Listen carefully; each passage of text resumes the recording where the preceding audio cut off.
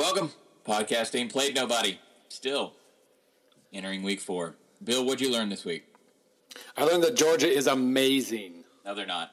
So we found something we can disagree with. We're going to lead the show off on this. They might be amazing. And I think, Bill, you think they are amazing. Is that what we're at? Well, you can't, it's silly to overreact good or bad, obviously. But this is the Georgia I expected to see a lot this year. We didn't see it the week before. So, I mean, 2 SEC games, they've only shown it, 50% of the time. But I do think more and more that part of their problems against Vanderbilt were because of Vanderbilt. I think Vandy's offense is still horrific, but their defense is getting somewhere pretty quickly, and it made Georgia a little sloppier. South Carolina had no way to make Georgia sloppy at all, and very, very bad things happened. True to the name of this program, which is obviously done with some humor in mind, I have nothing against Georgia. I have everything against what could be a really, really bad South Carolina team. Possibly the worst South Carolina team that Steve Spurrier's had in Columbia. So, ULM, not having a good year. Vanderbilt, I thought they did what they were supposed to, but I just don't know off of... And don't give me the road game thing. I live 2 miles from that stadium. It's not a road game.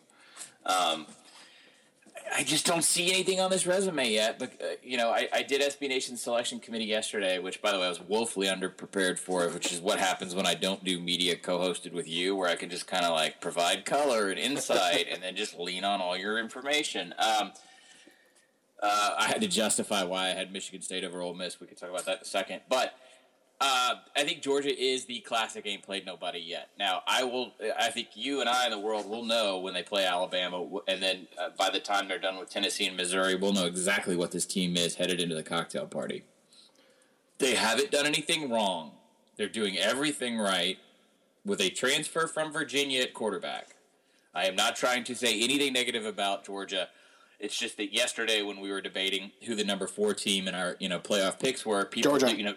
Yeah, see, Georgia starts to bubble up, and to me, you've got that number 4 spot is just wide open. Now, keep in mind, I don't have Ohio State in my playoff 4 right now, but so you would throw them in there as this possible number 4. Georgia, both of the Big 12 schools. It's a really crowded field, and I mean that resume right now to me, if you're which is what I try to do so stupidly in these playoff picks. Everything I do during the season, Bill, all the reporting, all the weird stories we come up with, all the investigative work, you name it, all the dead ends I go down. The thing that stresses me out the most in my job is coming up with these damn teams every week. It's killing me. I hate doing rankings and predictions just off the top of my head because everything I think of is in odds form, except that doesn't make for very good predictions. Right. So more very intriguing predictions. Let's put it that way. No, part of this is preconceptions. I expected to see this from Georgia, and so I just need a couple of glimpses to assume that that's the real Georgia. I will say, as you mentioned, Virginia transfer. It made me a lot more nervous about Georgia when he won the starting job. I was expecting, for Georgia to live up to my top 5 in my head projection. I was kind of expecting Bryce Ramsey to have a nice step forward and win that job. And when he didn't, and the guy who threw double-digit interceptions with Virginia last year did, that made me nervous. And then when he played the way he did against Vandy, which wasn't, no interceptions or anything, but just very mediocre, that made me more nervous. But, he's not going to start completing 96% of his passes, but that at least showed you that what the ceiling of this offense can be with him. And now it's just up to them to show it more. All right. So the last thing I'll say on rankings. We got a lot to get to on this show. This is the best way I can break it down, which is not how I was allowed to do it for our selection committee. But there's 2 teams with 2 great, undeniable wins this early in the season, and that's Michigan State over Oregon at home and Ole Miss over Alabama on the road. So have them 1-2, 2-1, whatever. That's tier 1. I think the second tier right now, based off of what they've done with what they don't have and the consistency they've shown, is Notre Dame. Okay?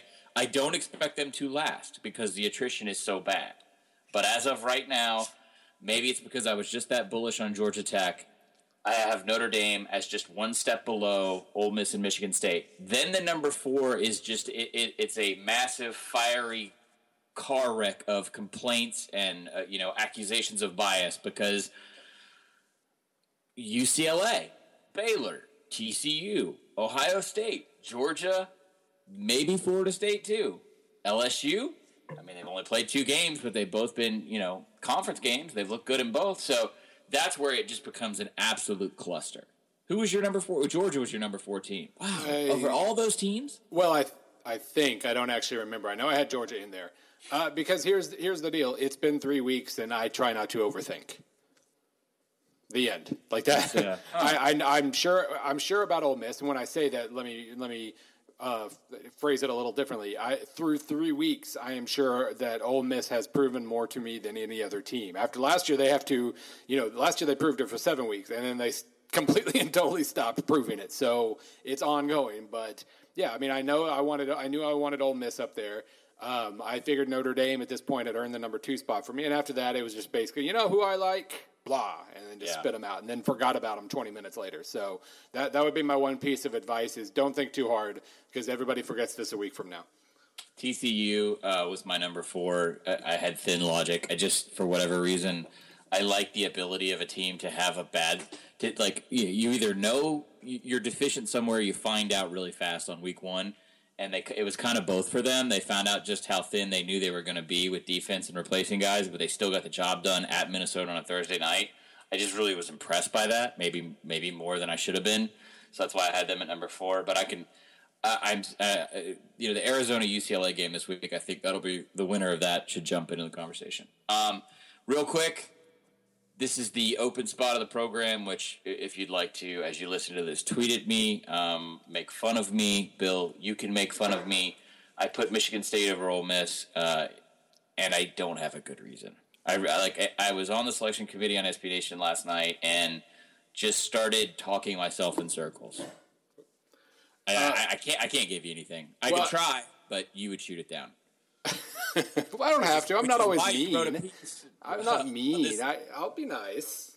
Well, I mean, you wrote a piece specifically about this. It's just as the alumnus and the extra critical voice against Ole Miss, it seems, I got nothing. And I will say that, in that piece yesterday, I said if you're thinking about anybody other than Ole Miss, you're thinking too hard. I think you're thinking too hard right now. Yeah. I like Connor Cook. I like Connor Cook too. I love I love Sparty. I love Michigan State fans. I've had lots of good experience. Well, one good experience in their stadium with them. So pretending to be one of them, that was fun. But no, I like Ole Miss more right now. Okay, yeah, we'll drill down on this. I think maybe after. I would like to see if they could score over 28 against Vanderbilt. Because I think, didn't Georgia have some defensive scores against? Yeah, they had some. I think a punt return and maybe another return touchdown. Yeah. If Ole Miss could break 28 at home, which I expect them to do against Vanderbilt, then we'll just deal with it next week. I don't want to overthink it. Okay, moving on. I'm going to tee Bill up here, and so what I'm going to do is give a slightly long-winded introduction because then the man himself is just going to go on this, but. There are a variety of polls. We just got done talking about how there's inherent fallacy in all of this stuff, right? I mean, it's just been such a small amount of time that we sit here and pick apart the best teams in the country with just, basically null sets, voided, incomplete amount of work for us to judge. That being said, even at the end of week 8 or 10 or 12, there are still valid arguments to be made against or for a particular problem with a set of polls. It could be the old computer polls. It could be the Harris. It could be the coaches poll. It could be the AP poll. As someone who is, for however you want to classify it, a national college football writer, I'm on the road every week. I'm at the mercy of my DVR until about Wednesday morning. There are games from this week we'll talk about I still have not actually seen. That's just the nature of what we do. So that, for instance, is one of the big knocks against the AP poll. There are a whole new breed of polls. Bill has been sort of spearheading this, and there's the F+, there's the FEI, and there's also the FPI. That's correct, right? That comes from ESPN. The FPI, just like the F+, and any other advanced metrics ranking system has basically in the dumbest terms possible, a set of math that determines that. It's a set of math. You can argue against that or for it. This has been going on since the dawn of the BCS, and it's been going on even, back when Notre Dame and Georgia Tech were fighting over a national title. Or, I'm sorry, I think it was Colorado. Yeah. This is nothing new. However, what is new is the giant rise of the media conglomerate. And so with that in mind, I just mentioned before I hand this ball off that the FPI is run by ESPN and that the FPI has ranked a considerable amount of SEC teams in the top. So, Mr. Robot, take it away. So it always feels weird to me when I start to defend ESPN. I think we have this thing with ESPN where it's like rebelling against daddy. Where, they control so much of our lives that we start to assume ulterior motives at all times instead of just specific instances where they certainly had ulterior motives. But all I can say about FPI is that really smart people, some of whom I've met or talked to, I guess, were behind the creation of it. And I have some problems with it in general. Like when I saw their projections, the preseason projections, my immediate thought, when you see like Vanderbilt, wherever they were, in the 40s or 50s or whatever, my immediate reaction was, wow, they're putting way too much into recruiting rankings. It's just stop you right there? Exactly what about that showed you? Because what people are calling SEC bias, especially in those projections, is just the fact that everybody in the SEC recruits top 50 classes. So basically, if you're significantly weighting any sort of recruiting averages, then that's going to help even Vanderbilt, who has averaged a top 40, 50 class over the last 4 or 5 years. Gotcha. Okay. And so that was my clue. Like they were so terrible last year that if you have them in the 50s this year, then you're probably basing it too much on recruiting. I don't remember. Maybe it was 60s. I don't remember for sure offhand. Who does prep for podcasts? But yeah, there were some clues in there that made me think that, and maybe they're looking at like returning starters or returning experience a little too heavily too. I wasn't sure. But basically the bottom line is I have some questions about FPI that we probably won't ever get answered because they the way they use it doesn't really shed a lot of light. They just use it for win probabilities and those high level projections. And I do that too with F Plus and my own S&P Plus. Like we have what I call Win Projection Wednesday. Somehow that hashtag hasn't really caught on over the last couple of years. But I mean, there's absolutely a purpose for that, and I like doing it occasionally. But ratings for me need to provide insight into teams beyond simply they have a 58% chance of winning this next game. The reason I started going down the stat road in the first place is because I wanted something to inform my analysis better. Because even though I watch a lot of football, I don't watch it all, and so I wanted to kind of have a better baseline understanding of a lot of teams or a lot of run games or whatever. And so for FPI, I don't get to do any of that. I don't get to play with any of that because all we see is their ranking and their remaining strength of schedule and how many wins they'll probably end up with, and that's fine. But because it's ESPN, we assume the worst. And that has led to colleagues of ours, and I will say in advance, but if you're listening, you can come on to this podcast and we can talk about this because I don't want to feel in any way that this is like subtweeting or something because I know that you have problems with FPI. Hi, bud. I like you a lot and I enjoy working with you. But way, way, way beyond anything since I'm picking on Bud, that Bud has said, there are massive conspiracy theories that FPI was created to boost the SEC. And that's nuts. Like, I've spoken to Dean Oliver a few times. I think he was in charge of the stats and info team when FPI was created. I'm going to doubt that he was willing to put his reputation on the line to create an SEC-friendly number. I have a lot of questions about FPI, but SEC bias isn't one of them. And they're getting railed against because their top 4 teams are all from the SEC. But guess what? F Plus has 4 in the top 5. Sagarin has 4 in the top 5. Like it's not if you want to make fun of that, fine. But more like FU plus Big Ten. That's right. Screw the Big Ten. And the MAC's just not nearly high enough for my tastes. But I mean, yeah, if you want to rail against that, fine. But so far, it appears that FPI is performing reasonably well. Like, they have their stuff in the predictiontracker.com site. It's over 50% against the spread. And to me, I mean, that's not amazing. But if you can hit above 50% against the spread and your win probability projections are about right, and I have no idea if they are. I don't track that with ESPN, but I'm going to guess they probably are. Then that's fine. That qualifies as good enough to use in my book. This isn't. One thing. Go ahead. Just to bolster what you're saying in a very sort of common layman's perspective here, I want to ask you: do you think that some of the criticism, and not just from our colleagues, but in general, that you're seeing at the FBI comes from the, I don't want to say uninformed, but let's just say the casual eyeball test that has been given to the SEC through 3 weeks, and that's the Arkansas losing to Texas Tech, Arkansas losing to Toledo, Auburn barely beating Jacksonville State, a non-traditional power, and Ole Miss probably is the best team in the conference. Do you think that has coincided to where, fans are saying, well, hey, Ohio State won, Michigan State 2 in a lot of these polls, and then you look over at ESPN, well, of course the guys who are on the SEC network have some BS poll where, the entire conference is propped up? Well, yeah, there's absolutely – the SEC is a lightning rod for really annoying conversation in both directions. Amen. I hate defending the SEC, and I hate picking on the SEC. I just hate getting involved. But then Hey, you've been a fan of an SEC school for 4 years. That's right. Welcome to the party. And now we've even adapted by completely destroying our own offense, which is pretty cool too. We are assimilated. Hey, look, man, I was going to go the whole show and not even talk about Connecticut.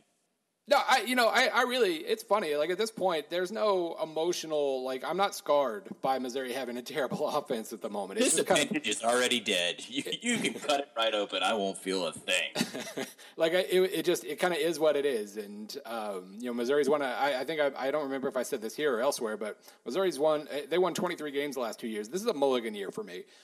So when I say they stink, it's not like I'm brokenhearted, but they have let me down by stinking on offense. They just stink on offense. Eyeball test, stat test, whatever you want to use. They are bad at offense right now, and hopefully that can change. Man, Bob Diaco's a good-looking man. Okay? He is a wonderful-looking man. There's nothing wrong with a good-looking man running a good-looking defense. Do not look him in the eyes, because you will commit to UConn on the spot. And hey, I've spent some time in Connecticut this summer. Don't do that. Don't go up there. So anyway, yes, the fact that it's the SEC, I'm sure, let me put it this way. The person who presses the button on FPI and saw the results first, saw the top 5 and probably immediately went, shit. Because they know. But it is what it is. Auburn's not in that top 4. Arkansas is not in that top 4. And the 4 teams that have all shown quite a bit this year, as has Ohio State, as has Michigan State and everybody else. But, yeah, the fact that it was ESPN, the fact that it was the SEC, we kind of lose our heads and start rebelling against Daddy a little bit. Again, to bolster what you've got going here, just because I think the simple premise of someone creating a math formula that inherently has bias towards a conference, first, I'd like to see that, honestly. I think that would be impressive. And maybe it is as simple as saying, all right, well, look, the recruiting rankings are far, far too impactful in what you're doing. But the idea of rigging an entire system that way, I think, is hilarious. And also, keep in mind, the FPI doesn't affect anything. Look, all of this essentially means nothing. It's not like the FPI is going to put a team in the playoff. I seriously doubt. And this is where I can step in as a reporter and say, having spoken to people, multiple people who are on the committee right now, who determine these 4 teams. The FPI is not what they're all sitting around debating, okay? It might exist somewhere in a stack of hundreds of pieces of paper. But the much simpler and much easier metric of looking at strength of schedule and out-of-conference play is about 5 miles higher up in that stack. I promise you. Yeah, and that makes me sad. It really, I mean, not FPI specifically, but... Bobby Johnson getting named to the committee and basically going, gut eyeball test, gut eyeball test. Right. That made me, that's sad because you're basically foregoing input that might help your decision. Here's the thing about and we're getting in a ditch here a little bit.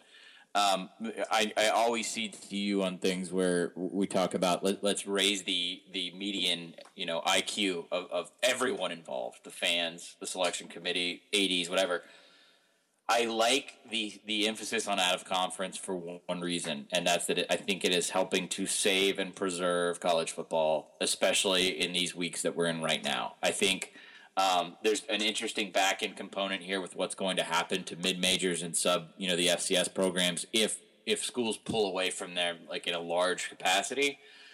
But I think it's the reason why you're seeing teams because we just got done on this program lauding Oregon and Michigan State for setting up that series in such a short window. I am in the bag for a great non-conference series, especially on your campus, especially in the early part of the season. Because look, Bill, if we didn't have that Michigan State Oregon game to talk about right now, it would be an even thinner, messier picture. So it's the one time where I'll steer away from logic and reason and hard analytics and say, you know what? If it bullies people into scheduling games, I'm totally down with that. I'm totally down with that. And I think you would agree with that too, Well, yeah, and it's, we talk about that game. It's funny that, I'm the guy who kind of defends Baylor's scheduling a little bit too, because it almost worked last year and it might work this year.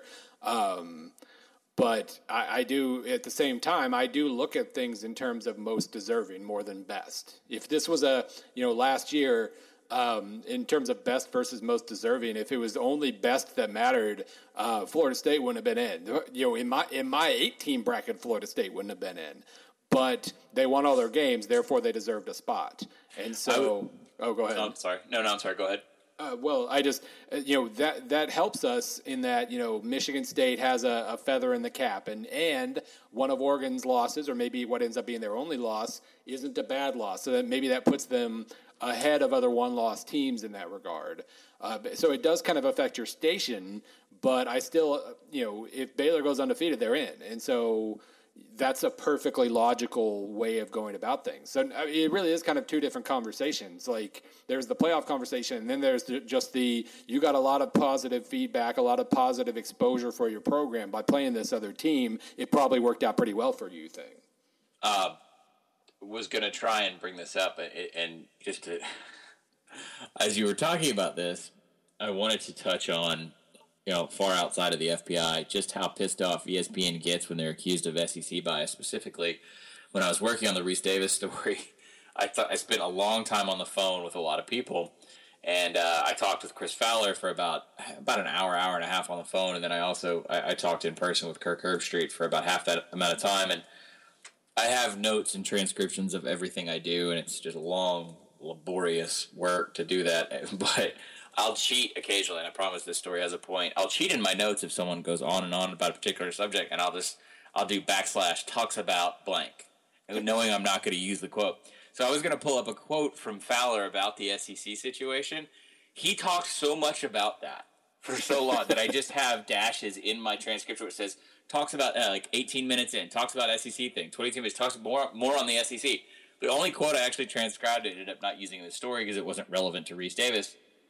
This is Fowler talking about ESPN specifically, any accusations against the SEC, or accusations of being in the bag for the SEC.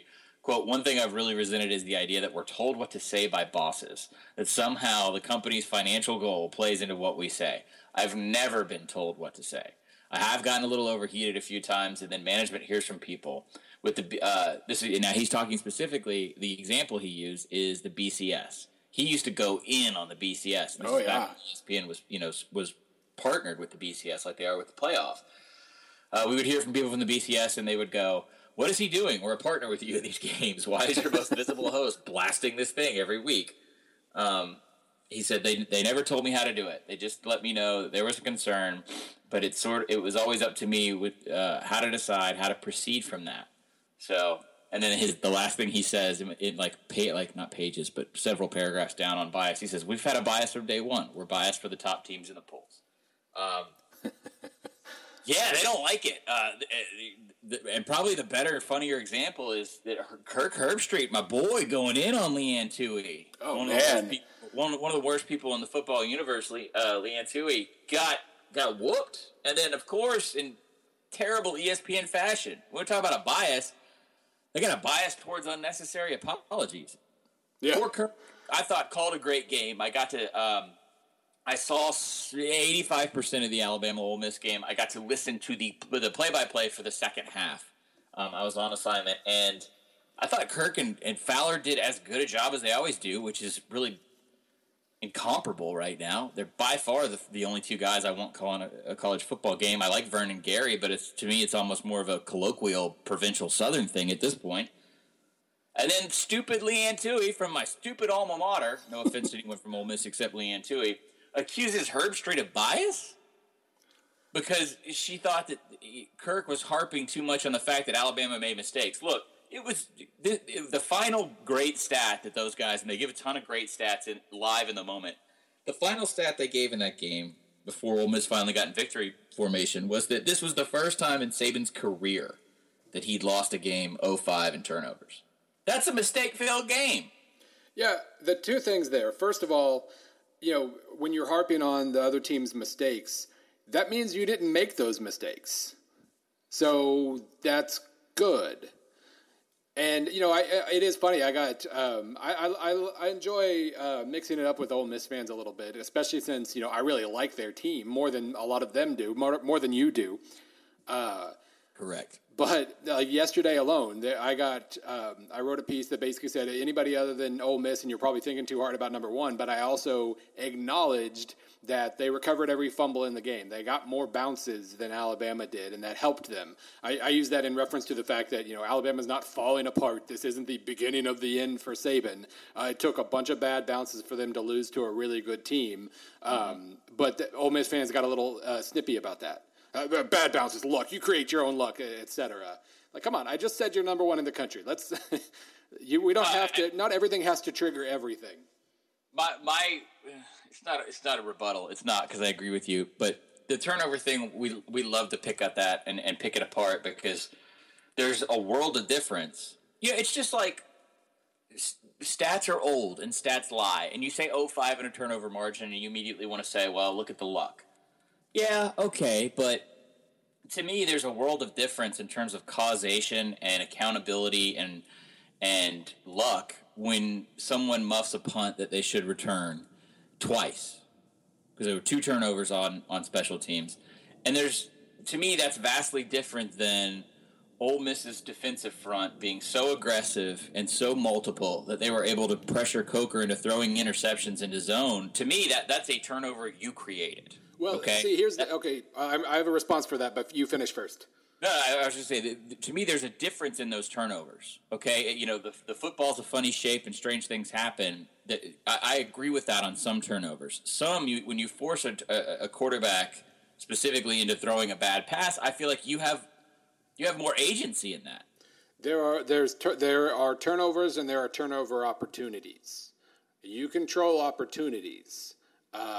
But you still have to. But catching the interception is still a little bit random, and falling on the fumble is still amazingly random. And so, if I'm acknowledging luck for Ole Miss, Alabama fumbled twice on kick returns, and Ole Miss recovered both. If Alabama recovers one of those two, then maybe Alabama wins, despite still having fumbled. And those bad passes, Ole Miss, I think that people are kind of accepting of the fumbles thing. It's still kind of a blurry thing when we're talking about interceptions and breakups, because over the course of a season, or from season to season, you are probably going to end up with about one interception for every 4 to 5 pass breakups in a box score.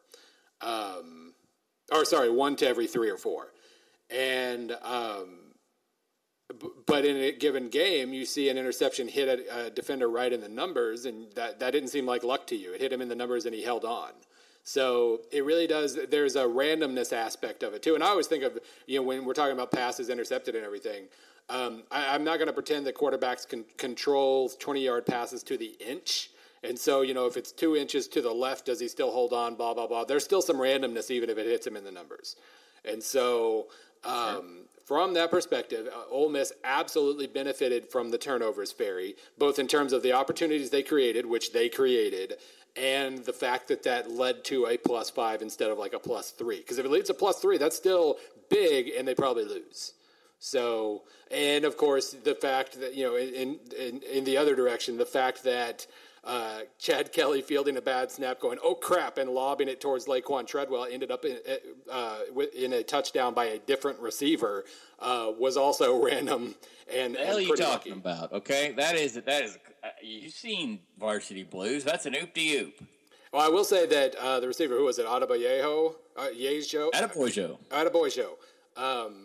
he was running like it was coming to him. Anyone who wants to remember that real quick, Bill? Attaboy, Joe. Attaboy, Joe. Well, he was running like he knew the ball was coming to him. I will give him credit for that. It was slightly... The best part of the whole tip, if you're an Ole Miss fan, is that not only does it tip directly to him, but it tips to him in a way that he's in stride and already behind all four of the secondary. Yeah, he had to slow down like a half step to catch it, but it was right there, So, yes, it's okay to say that Ole Miss was lucky and fortunate and still should be number one in the country. Because I say it's okay because I just did it. But I mean, Florida State built a national title season and a playoff season last year on a lot of luck. Well, and I mean, I'll push back on that by saying there wasn't a lot of luck in 2013. There was a hell of a lot of luck last year, and I think honestly, that's me being a little hazy in hindsight, remembering some of the more stupefying circumstances that I guess that was more last year. Yeah, they really didn't have many close games. So I mean, even if they were fortunate, it probably only mattered so much because they pretty much killed everybody in 2013. But no, last year they were. I still say they were not one of like the 10 best teams in the country, and they went undefeated. And you know what? Power to them. If I'm an FSU fan, I buy that DVD and say that was awesome. But that doesn't mean you were one of the 4 best teams. So Bud is going to cut you. Oh, I think he's willing to cede the floor on last year. He knew that there was some good fortune going on. We still need to have him on so he can yell at me for bringing him up in a podcast unprompted. Okay, I want to shift gears slightly. I want you to tell me in broad terms, and then we'll start to try and shape it up. What's going on in the Pac-12? Oh, they're fine. Are they? Fine. Not better than We were talking about the SEC earlier. Where people saw that Auburn and Arkansas stink. Therefore, somebody has to be better than the Pac-12 than the SEC, and must be. Yeah. Somebody. And by the way, the answer to that is not Pac-12, it's Big 12, but still the Pac-12 gets brought up the most. They're fine. They're not, Stanford, I still say Stanford's good. And the fact that USC lost to them says as much about Stanford as it does USC. I still say UCLA is good. I think BYU was perfectly built to test a true freshman quarterback by hitting him and confusing him. Oregon's good. Their defense has me a little on the nervous side, but they're still good. Let's see, Oregon, Stanford, UCLA, USC. Arizona State looks a lot better now. I realize they didn't look amazing against New Mexico, but they're fine. They've cleared whatever bar I had for them. So there's still a lot of good teams in the Pac-12. Utah's solid. Arizona is, I think, solid. I'm not completely sure about Arizona. Cal's better than expected. Their defense is still going to have them lose games, but their offense is full-on killing machine at the moment. I watched them last year in person and thought that they were very much a year away from being like a respectable 7-win team, and now I feel pretty good about that prediction. Yeah, I mean that's I can't remember how I worded it in my preview, but it was basically if Cal's defense is only bad, Cal will win a lot of games this year, and I think they qualify for that as only bad. Well, the reason I'm asking you this is the point of this the whole point of this, and the reason why we converse is that we like to have an intersection of analytics and perception of hard numbers and sort of conjecture, and I come in on the lazier side of those. So there are a lot of things going on off the field with the Pac-12 that are still sort of shaping the conversation and how we perceive what happens on the field. You can ask anyone who is a Pac-12 alumnus, especially an alumnus of a good football school in the Pac-12, who does not live in the footprint of the Pac-12, how frustrating it is to keep up with their conference, to have the same sort of connection that the fans of the Big Ten and the SEC have. It's very difficult. You can live almost anywhere in the nation right now, and if you're a Big Ten or SEC fan, you can feel sort of dialed in. So I'm talking in circles around this, ongoing failure of the Pac-12 network to basically find all the major carriers. That I think is leading into some frustration at the maybe not so much. I just said there's a good amount of frustration maybe on the fan level, but more on the administrative level from school to school, because a lot of people at a lot of these programs feel like, and I'm trying not to tip my hand as to what I'm going to write in a few weeks, but a lot of people feel like they're just not getting the shake that they deserve. They're not getting the attention they deserve, and it's hurting the brand overall when you look at programs that aren't Oregon and USC specifically. When you get into that second tier of schools that we just talked about, of which there are many great football programs, they feel under-recognized. Some of that they can't help. Some of that they're never going to be closer to the rest of the country. Exactly. But I think it's a lot of this, and it's funny for you to instantly say, hey, they're fine. Everything, it's just a couple weeks, it's sorting itself out. And let's keep in mind, too, that, I said this at the top of the program, my playoff 4 will almost certainly have, as if my playoff 4 matters. But my playoff 4, and I think other people's, too, will have the winner of Arizona UCLA in it. Yeah, there's still a chance for a program to come out as a national title contender and sort of carry through until November that way. I think it's going to be UCLA, honestly. It's just that it feels like, based off of the stuff that we're fed, the journalists and the reporters that go to these events and talk to these people, when the new Pac-12 sort of debuted and you saw that flood of money, and there was a big New York Times piece about how, all at once they were improving facilities and they're luring these coaches west, Bill, and it's such a better quality of life. That whole hype machine got cranked up about 2 years ago. Last year, I took a tour for the conference toured me through their facility, which, keep in mind, is a giant conference office connected to a huge thousands and thousands of square feet of real estate in San Francisco, fully interactive television studio. They're putting so much product. If you do have Pac-12 Network, you know what I'm talking about right now, that they have, instead of an East Coast and a West Coast feed, they have a North and a South feed, so they call it the San Francisco feed, the LA feed. Basically, it divides the divisions. If you're a fan of, I don't know, USC beach volleyball, the men's team, I think you can see 20 games a year. That's insane. So they're dumping. Now, all of this comes at a cost because they didn't partner with a network. And the short of this is, that money is getting eaten up by the schools themselves. And meanwhile, I think they haven't had, and maybe this is the last question I'll ask you before we move on, unless anything I've said has irked you from an analytics perspective, they haven't had their bell cow in a position to carry them into conversations that happen in New York, that happen in Birmingham, that happen in Dallas, and that's USC. So I think the loss to Stanford was... I hate USC hype because I feel like so much of it comes unmerited every freaking year.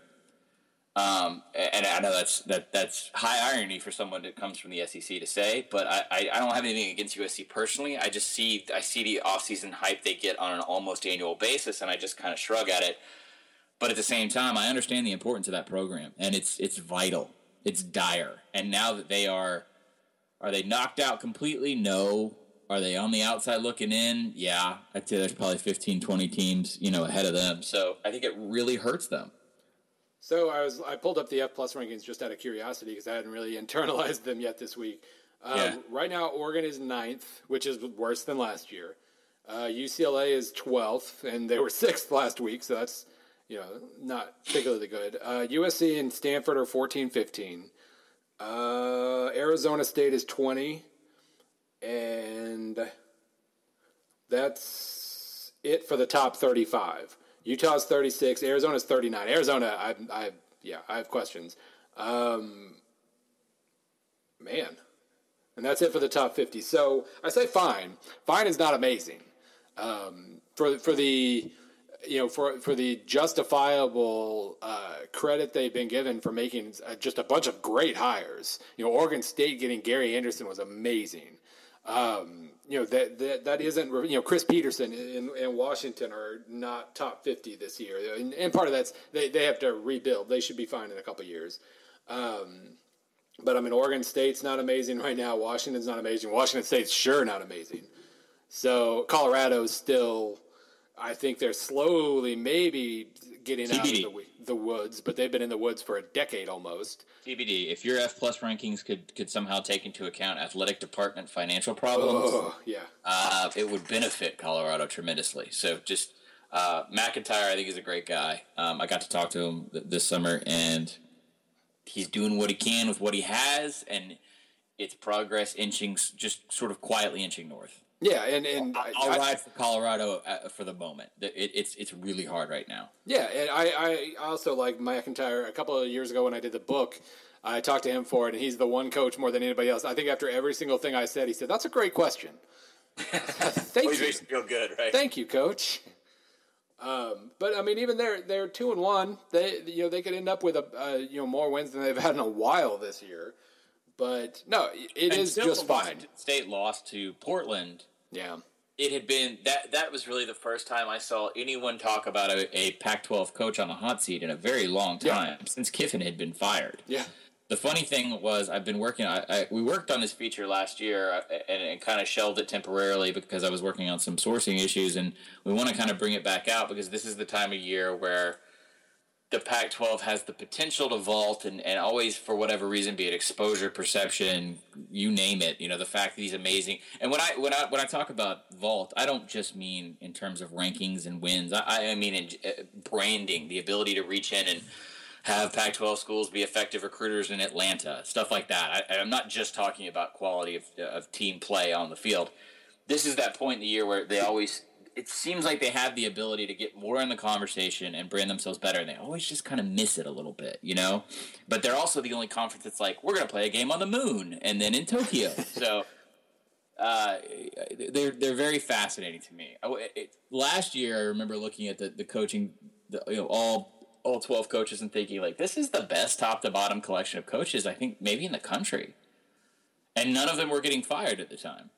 Yeah, and by all means, in 2013, the Pac-12 might have been a little bit better than the SEC, or at least very close. Last year wasn't as good as the SEC, but it was definitely second. So, it's not like things are dire. It's just, I think a little bit of success and what appeared to be good hires in perception have raised the bar higher than is particularly easy to reach.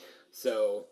But, I mean, again, USC either is a good hire away or a few actual good bounces away. Not that they've had bad bounces, but if they got some good bounces, they could easily be top 10. Again, UCLA's got, the 2017 Heisman favorite at quarterback right now. A lot of these programs are built for the long haul. It's just, you want to see 3 or 4 of them peaking in top 10 or 15 quality at the same time, and at least this year, that's not going to happen. I think until we see you're going to have a one-loss team emerge from Oregon, Stanford, and then I think UCLA may run it. You might need an additional team in there somehow. Maybe, I don't know, Arizona State, maybe? Maybe. It's kind of hard to find that third team right now. We just talked about how we like what Cal's doing, but they're just not ready yet. They're ready to beat somebody, but they're not ready to go like 10-2. No.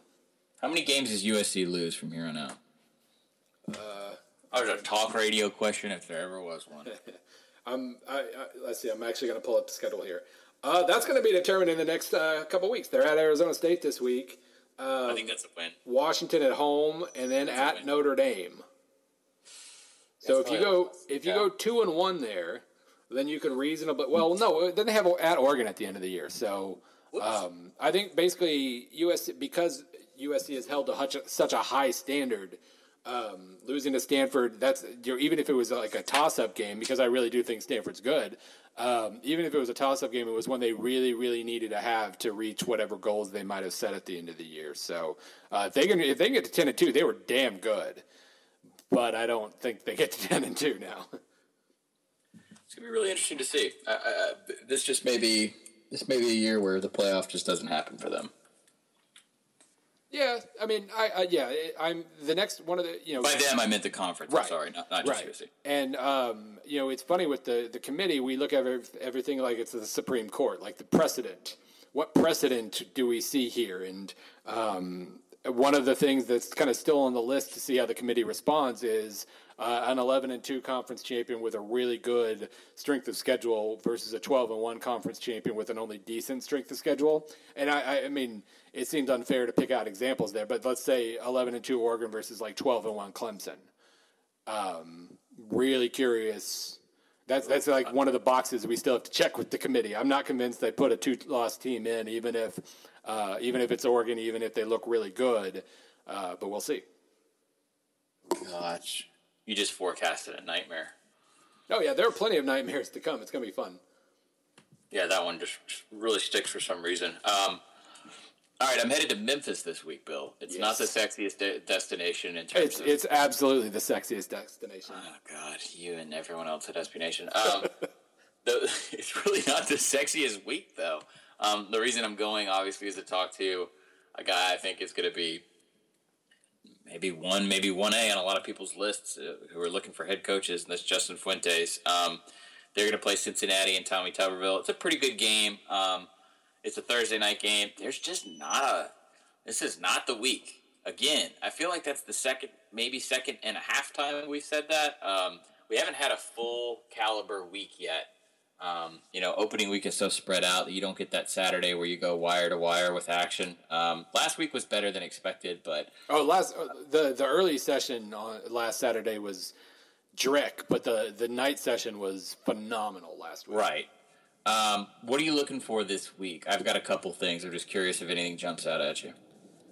And here's where I covertly pull up the schedule because here I'll vamp for you right away. Yeah, go ahead.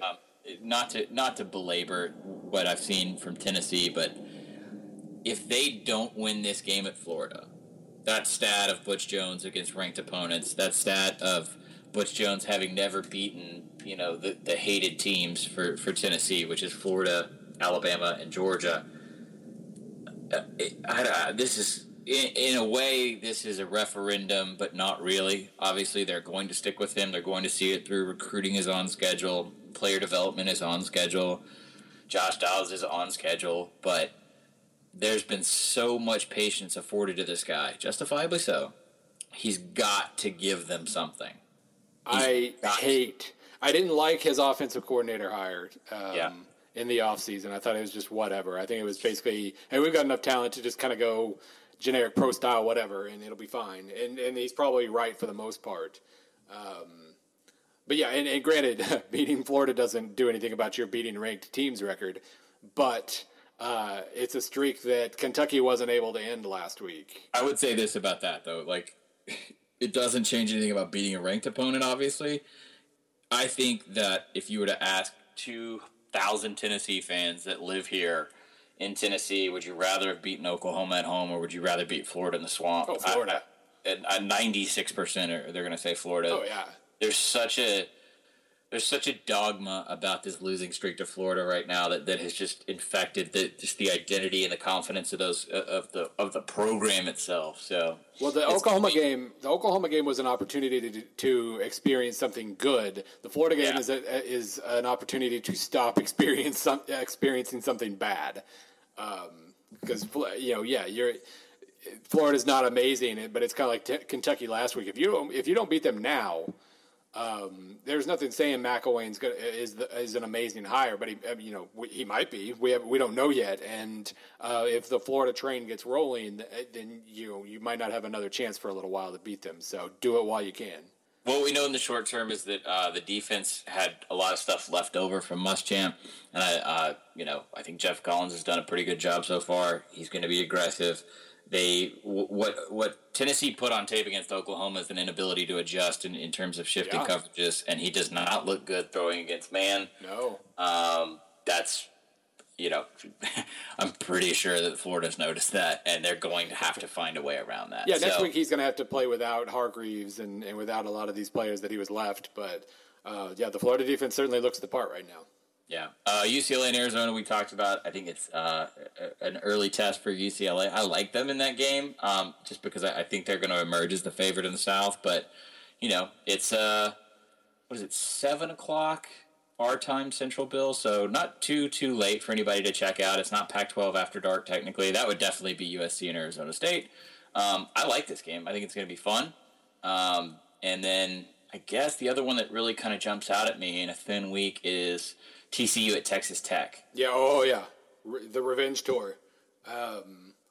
Yeah, that has to be a really, really scary game for TCU fans now that the defense is just dropping like flies. Yep. And now you have to. I mean, this isn't peak Mike Leach Texas Tech offense, but it's getting really close. Mahomes is good, and he can run a little bit, and that's not an amazingly explosive passing game, but they are kind of an efficiency machine. And I think the thing that impressed me, this I think made the numerical, if I remember right. I already forgot what I typed earlier this morning, but the most impressive thing about the Arkansas win to me, they only created one more scoring opportunity than Arkansas did. It's just they scored touchdowns. So like the first 6 times they got inside Arkansas's 40, they scored a touchdown.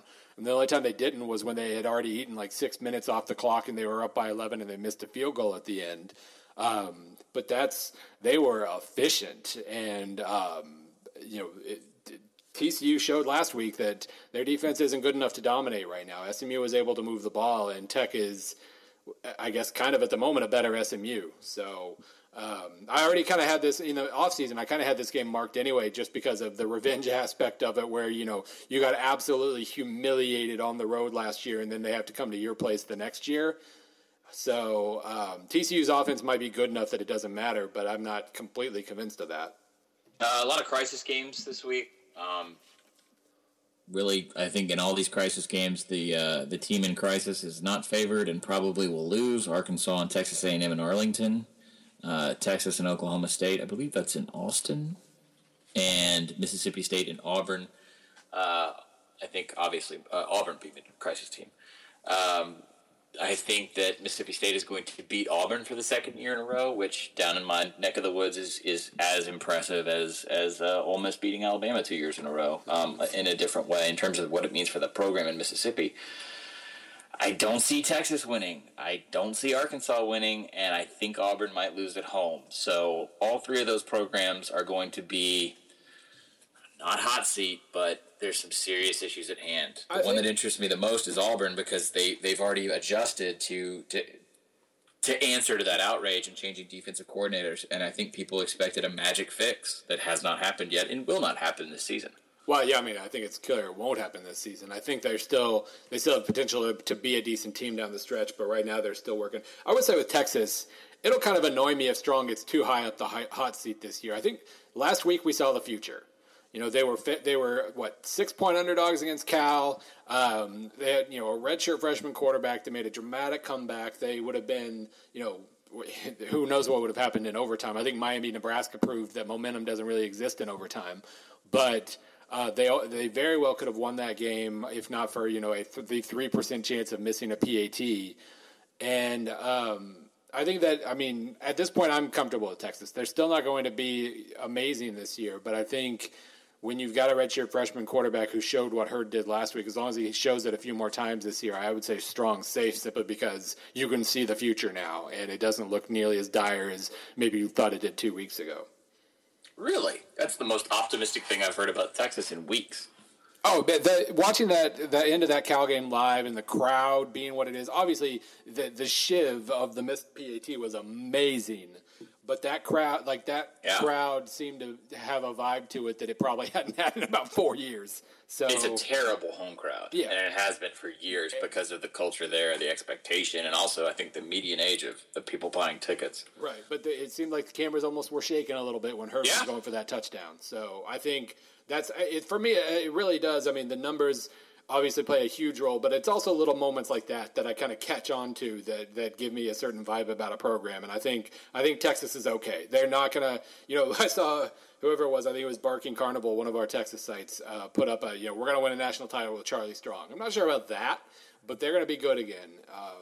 God, they got that fired up after a shootout with Cal? So, man, the vibes get strong. I've been in those little moments like, what was it, when Brad Smith ran for a touchdown against Oklahoma, fourth quarter 2002. I remember this very, very clearly, even though we're approaching 13 years on. That was the moment I realized Gary Pinkel's going to be okay here. We're going to lose this game. We're going to lose this game, and it's going to suck, and they did. But I think this is all going to work out okay. And I was only sort of right. It's not like I thought it was 2 years from now we're going to completely fall apart, and then 3 years after that we're going to be good. But you do get the vibe, and it carries you pretty far sometimes. Game of the week, obviously, Central Florida at South Carolina. Obviously. Let's go straight pick there. Who do you like? Who do you got? Well, let's put it this way: if South Carolina doesn't win this game, they really might end up like 2-10. But for all the bad vibes that South Carolina has right now, UCF just lost to Furman. Right. Game that was going to be super interesting, now only marginally so. Boise State at Virginia. If Boise finds a way to win a kind of tricky, jet-lag, strange game on a Friday night, looks like it's going to be another. I feel confident in saying this because their conference schedule is so bad. I mean, this could be another one-loss Boise team that just goes to the Fiesta Bowl and beats the crap out of somebody, and we all forgot about them by Thanksgiving. So yeah, I was kind of annoyed. I got to do the win projections thing for the group of 5 last week, thinking Temple and Memphis, and I ran out the numbers and it's still Boise State. Never mind. Yeah. I mean, this is to a T without it may not be the same kind of noticeable loss because last year it was an SEC team in Ole Miss and it was opening week and it was a Thursday night and a Chick-fil-A and all that, but basically the same situation. Not a crazy bad loss. I think they probably should have. They definitely should have won that game against BYU, but it's not a loss that dings you up in terms of the quality opponent. I tried to avoid talking because I'm so I just don't want to talk about Michigan. I don't feel like they are in a position for this amount of conversation, but it is pretty. I mean, the BYU Michigan game is interesting, but to me, it's like the 15th or 16th game to watch this weekend. Yeah, I could agree with that. Okay, cool. All right. You did forget Kansas Rutgers, by the way. I like Kansas. I feel for Kansas. I think Rutgers is a 12.5 point favorite over a power conference team at the moment. I just feel for Kansas. I just do. I do have a couple colleagues or ex-colleagues that work at Kansas, but not even that. Just this is the nadir, a functional end. This is the functional. This is the worst you can be and still be a Power 5 program.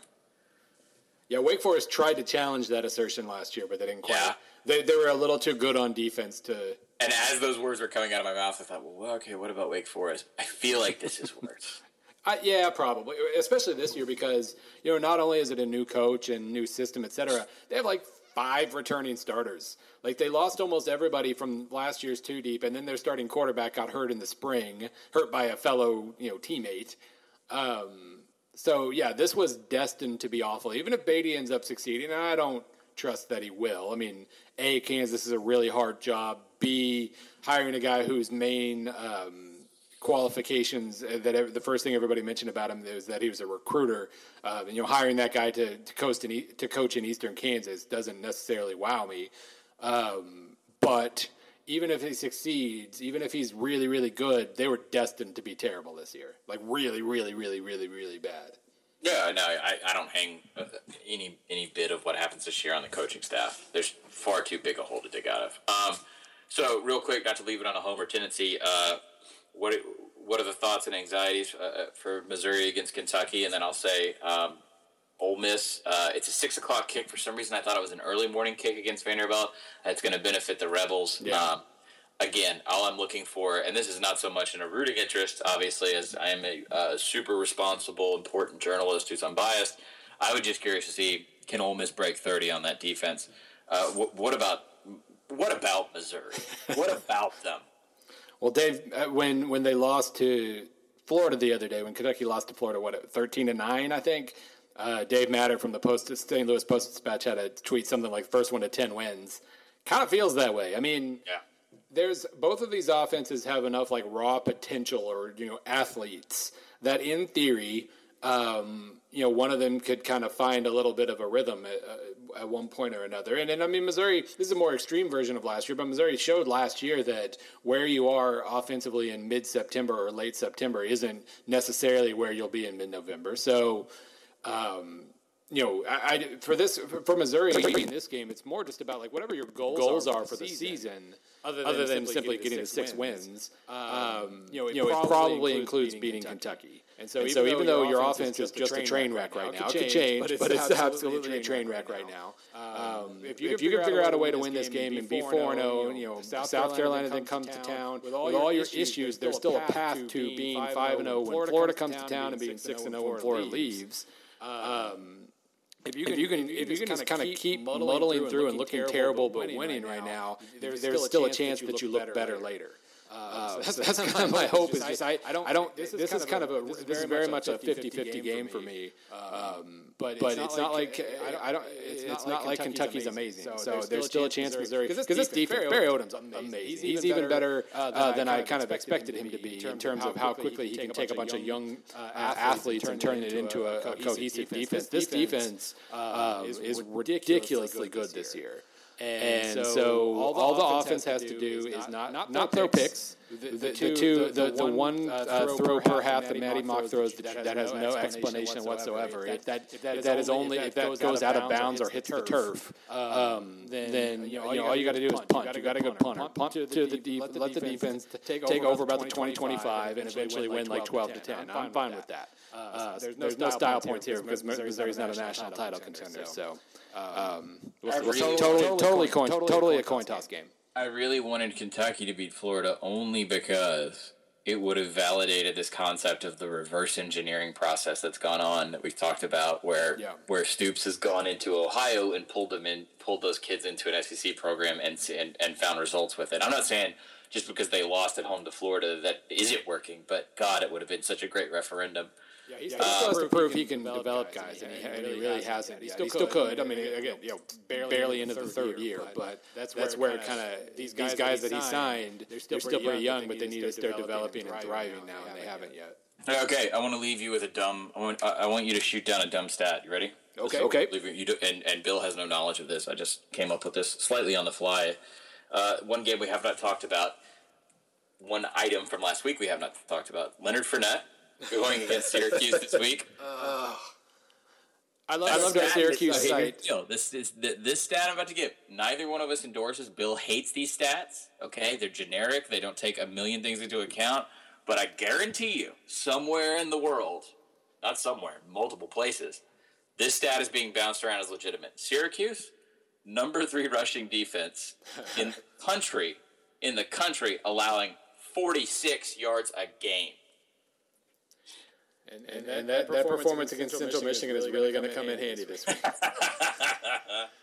No. I mean, Schaefer's a defensive coach. They don't really have an excuse to not have a decent defense. But Auburn, at the end of the day, Auburn also has a quote unquote decent defense this year, and that was tough to watch last week. That became torture porn after a while. You're telling me that the 47 yards, the paltry amount of rushing that they're allowing, okay, that Iron Curtain up there in upstate New York, where it's probably snowing, you're telling me that what they've built from Rhode Island, Wake Forest, and Central Michigan is not going to be enough to contain Leonard Fournette? I am feeling reasonably confident in saying that. Yes. All right. What's our prediction for Fournette's line? Give me Fournette's line. This is where you're just supposed to say pain. I figure LSU's defense is good enough to get Fournette off the field after a certain number of carries. He only had like 19 against Auburn. It felt like 48.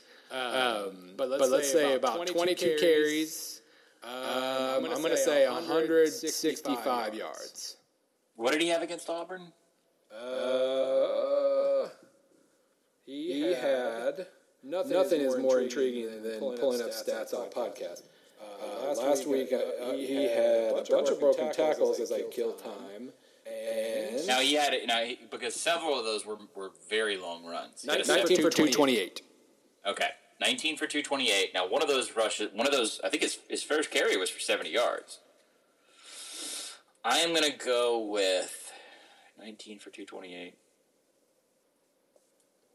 I'm gonna go with 230 yards. Because I'm really bad at playing the prices right.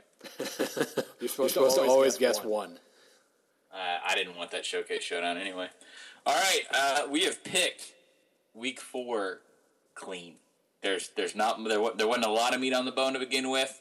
We chewed it all off. We're just at cartilage and bone at this point, sinew, if you will. Anything else you want to add before we leave our friends? I love you, Bud. I hope to have you on soon. He's all right. I like his hat, though. I don't think he offends easily. I think he's probably okay. No, and I think no man who runs a Florida State website and also deals in recruiting year-round takes offense easily. Absolutely not. All right, roll, Bud. We'll see you guys next week.